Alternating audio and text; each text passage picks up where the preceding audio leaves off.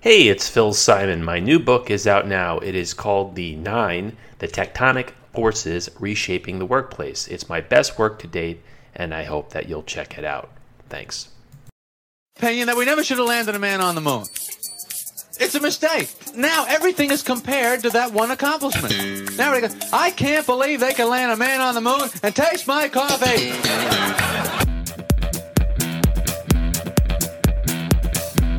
Conversations about Collaboration, episode 42. Erin Grau joins me. She's the co-founder and COO of Charter, a company that seeks to transform work. We talk about parental leave, equity, Jerry Maguire, and the massive opportunity for organizations to reimagine work. Let's get it on.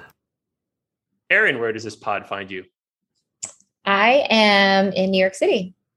You guys getting back to normal? I've heard good things. We are. There are certainly fewer masks and more spaces for me and my kids to eat dinner, enjoy art. So yeah, it's getting back to normal. Well, I want to dive right into Charter. I am fascinated with the future of work, and I can tell that you are as well. It's the reason I wrote the new book and started a podcast and blah, blah, blah. But tell me the charter of Charter.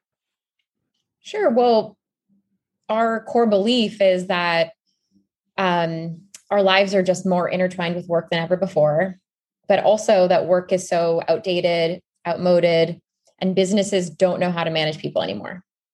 And then on top of that, there's just institutions have failed the American people and the American employee for so long. And there's so much pressure on the private sector to step up and lead in things like racial injustice, support for caregivers, and mental health.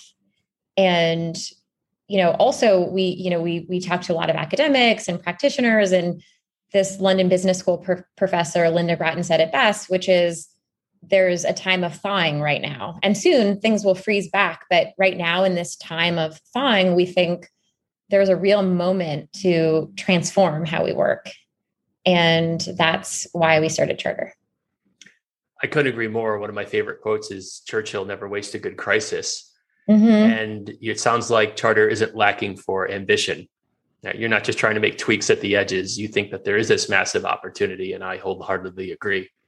Yeah, we do. I mean, we started as a newsletter. Kevin Delaney, one of my co-founders, started this newsletter, and it just got so much traction because people are so hungry to understand what work can be. And what our job right now is like surfacing beliefs and priorities around the future of work and bridging research and practice. And again, making that very clear, not only like where we're going and where we could be going, but how to connect today to that future. And our other co-founder, Jay Loth, joined, and we decided that we were going to really make a run at helping transform work for more organizations and leaders.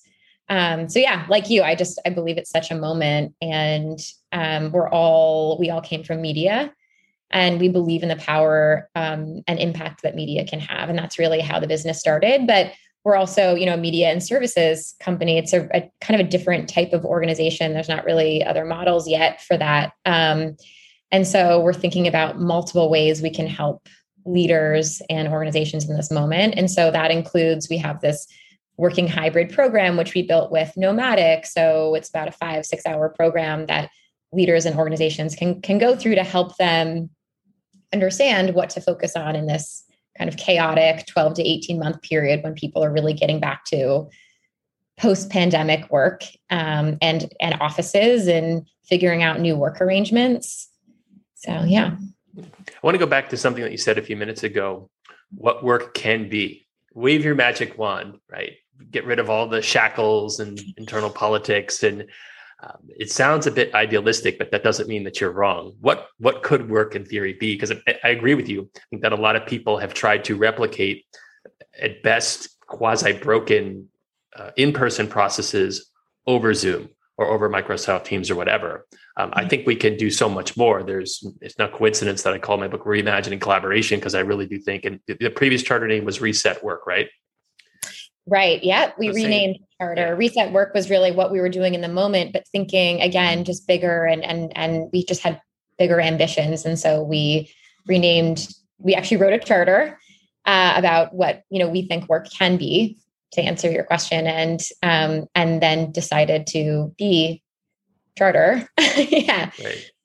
Yeah. So tell me about the Jerry Maguire moment, right? You can blow things up. You can start from scratch and build a better world of work. What does that look like?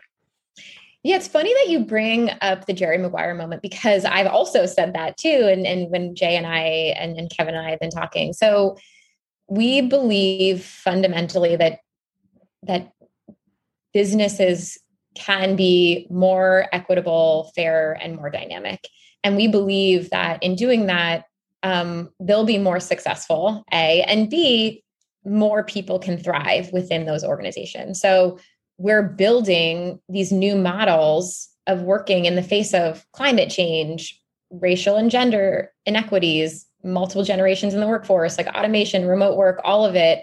All of these things are changing right now. And we're trying to create, again, new models and this playbook to help companies see this future state and the viability of that vision through our journalism and through kind of the work we're doing on the ground, again, through trainings and eventual additional products and services that we're thinking through right now. And in part of this new future of work, you envision a very different world when it comes to parental leave. Yeah, I mean, you brought up something that's very near and dear to me, but yeah, I mean, so few Americans actually, the last number I saw was 14% of Americans have access to paid leave, any paid leave. There are so many parents that have to go back to work very quickly after their children are born. And again, I think it's a failing of institutions and, political solutions that pressure has fallen onto the private sector.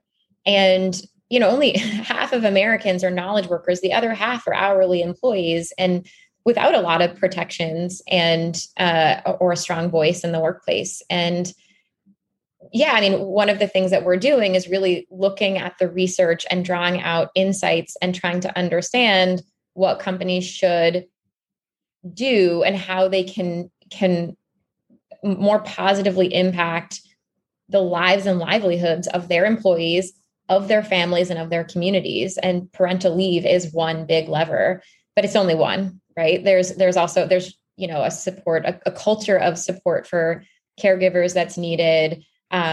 Thinking about caregiving obligations when you think about, promotions and roles within your company. I mean, I could go on, but, millions of working mothers have left the workforce in the last, 16 months because there is not enough support in organizations or in this country. Yeah, there's a lot to unpack there. You know more about the issue than I, but I've seen some statistic that or some visualization. If you look at all the countries that don't offer any sort of paid leave to industrialized countries, the U.S. is a notable outlier. Yes, it's at the bottom. At the bottom of the list. Yeah, and it's. I mean, look, I think it's funny. I think about.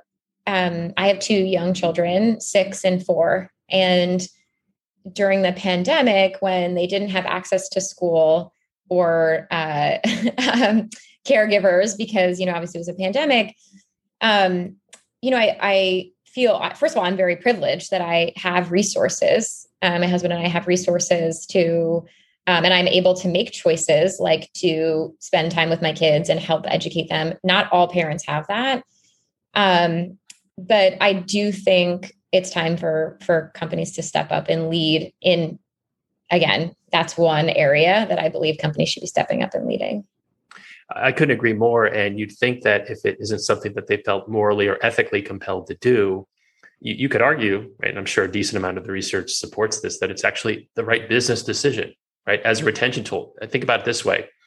If very few employers offer remote work, then employees are kind of stuck. But as you know, the pendulum has swung, right? Mm-hmm. I'm sure you've seen some of the polls about 30 to 50% of employees who are going to quit if they have the option of working in a hybrid capacity or remotely. So even if your employer in the middle of nowhere doesn't offer the option, then so be it. It's just this fascinating opportunity to do the right thing, even though you maybe should have done it a long time ago, but I didn't realize that the number was as low as 14%. That is a bit of an indictment. Yeah, I mean, I think there is a social and moral imperative too, and as you point out, there's also a business imperative. We know that you brought up retention. That is definitely one of the things that employers with parental leave will benefit from with their employees. Retention. It also improves the health of a family, of an employee. They're less likely to take sick days if they have parental leave. There's also even like productivity bumps that the employee and the team around them can get by having this period of time where a parent is with their child. And the other thing I'll say about equity, because one thing that we think about a lot is equity, and I think having parental leave for all parents is also important, and a culture that supports people taking that leave. And equity at home starts when a birth mother, in this example, might have more time off than the partner, in which case they're the ones kind of setting the schedule and, bonding more with the child and making the doctor's appointments and making the friends. And that's just the beginning of their life. And so I think if we want to really create a more equitable society, parental leave is also a great place to start. Meaning, any parent, however they become a parent, has the access to the same amount of time. In that regard, then, could you argue that despite all the horrible effects of the pandemic, in terms of opening companies' eyes, whether it's to parental leave or remote work or just different ways of doing things, that could actually be one of the benefits? Meaning, that they should be focusing on caregiving benefits? Sure, because if in theory, right, a 55-year-old executive said, we don't do that type of thing, right? Ain't broke, don't fix it. Well, now we've had this 18-month-ish natural experiment of people working remotely. And they said, you know what, I actually am going to be able to pick up my kid from soccer practice at 3:00 without missing a key meeting. The fact that we've been able to not only survive, but I'm sure you've seen some of the statistics. So something in the Wall Street Journal a couple of months ago, how employees are about 5% more productive. Maybe it's because they're not commuting or they've got that flexibility baked in. Does this make parental leave and some of the other changes that you and I both think the workplaces ought to make more palatable?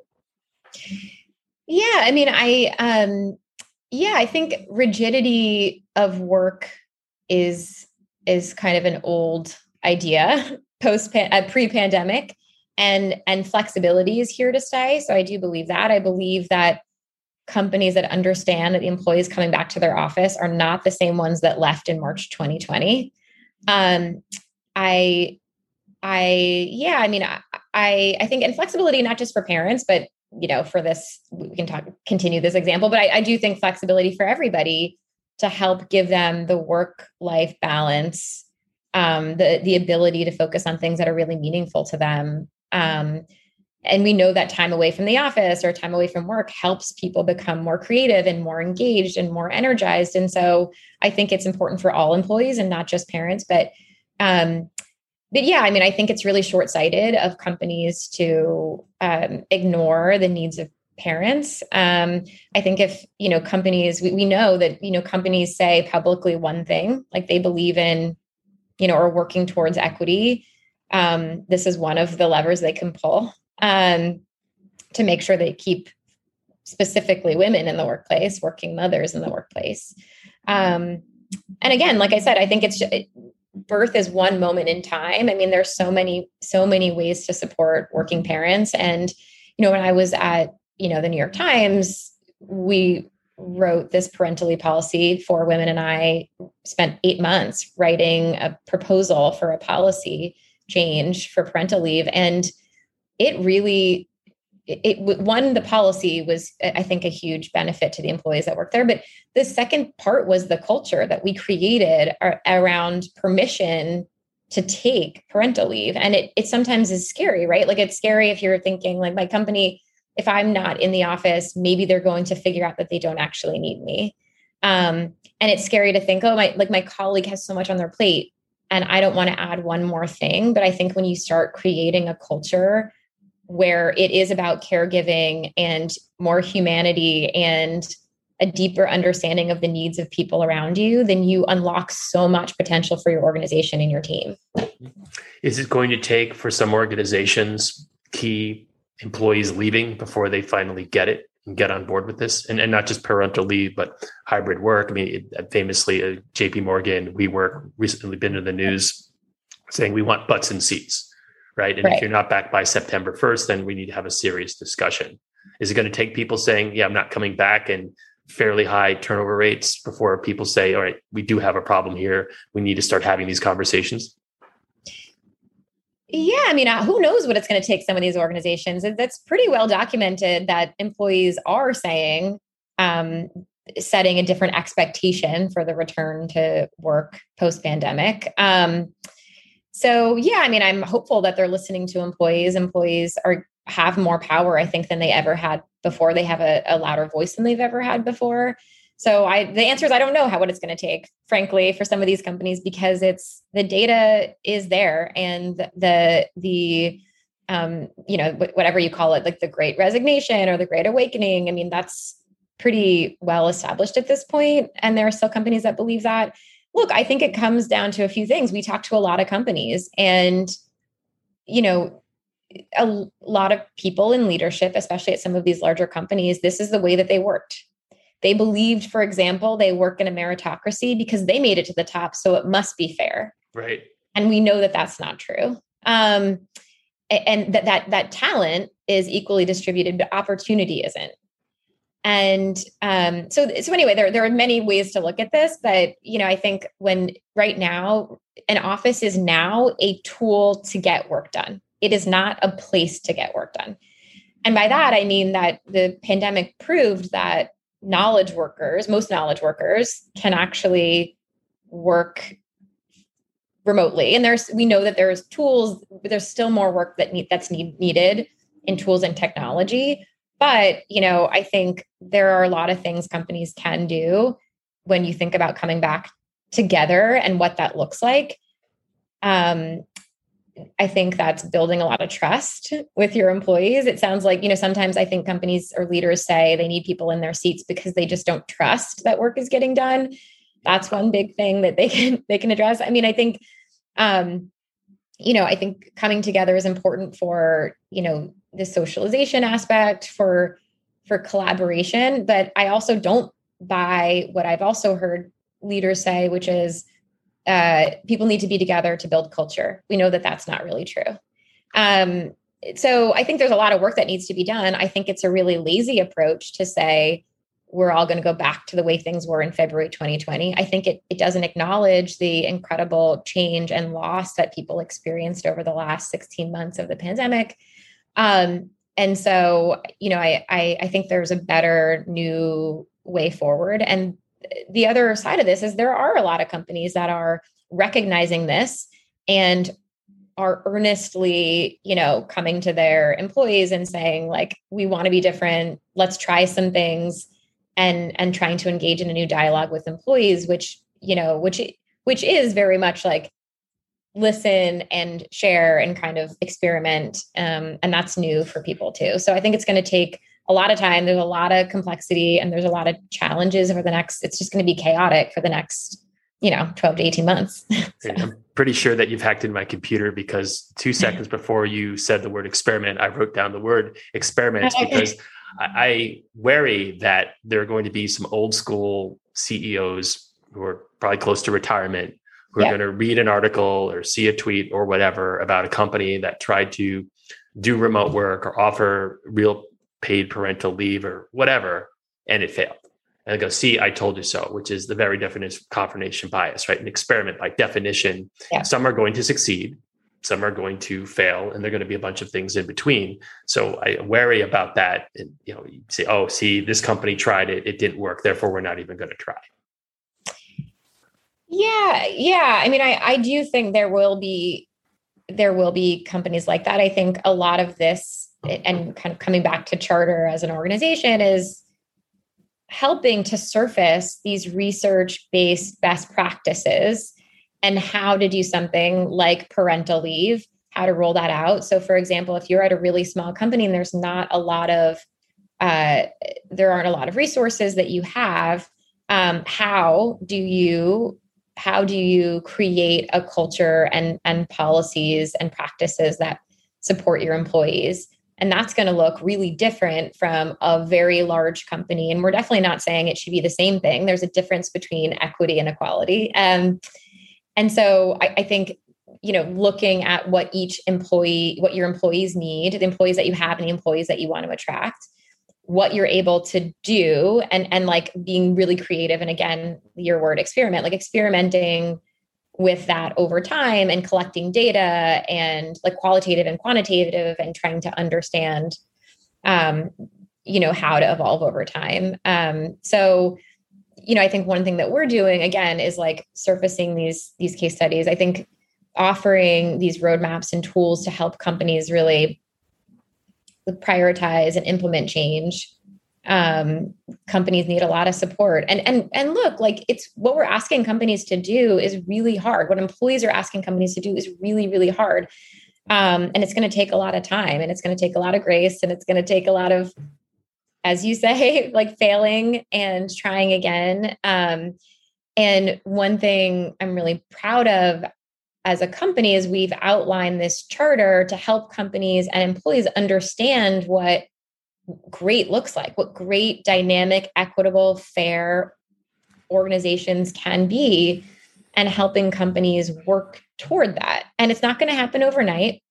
But like start now, start now when employees are really hungry for change. Yeah, I agree with you. No one says that it's easy, but I know you're a big Seinfeld fan. You ever hear his joke about putting man on the moon? Yeah. Right. We never should have done it, because now we could say, oh, we can put a man on the moon, but we can't do insert thing that shouldn't nearly be as hard. Totally. And change is so hard, but I think we underestimate the human ability to adapt. We did at the beginning of the pandemic. We're doing it now. And like I said, I think people are so hungry for change. And I think now is the time. Like now, if you're going to be leading a transformation project at an organization, or now is the time where everybody is ready. Everybody is ready to do it. And so, I think having the right tools and resources, having this like North Star to understand what that looks like, and then just starting the work is what we're helping companies do right now. Good stuff, Erin. I'll get you out of here on this. What book are you currently reading? I'm reading The Art of Gathering by Priya Parker. Any good? It's great. Yeah, it's my second time reading it.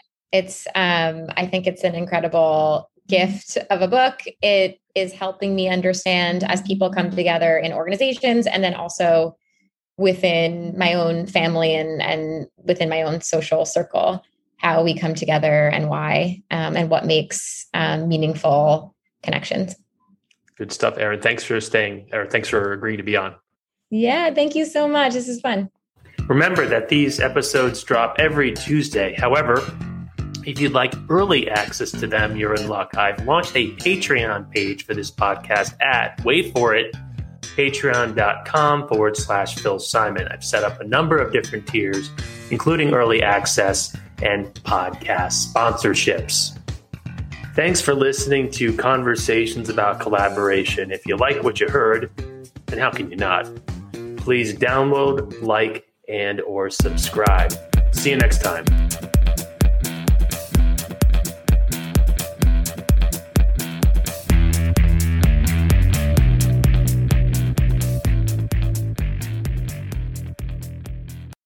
Remember that these episodes drop every Tuesday. However, if you'd like early access to them, you're in luck. I've launched a Patreon page for this podcast at, wait for it, patreon.com/Phil Simon. I've set up a number of different tiers, including early access and podcast sponsorships.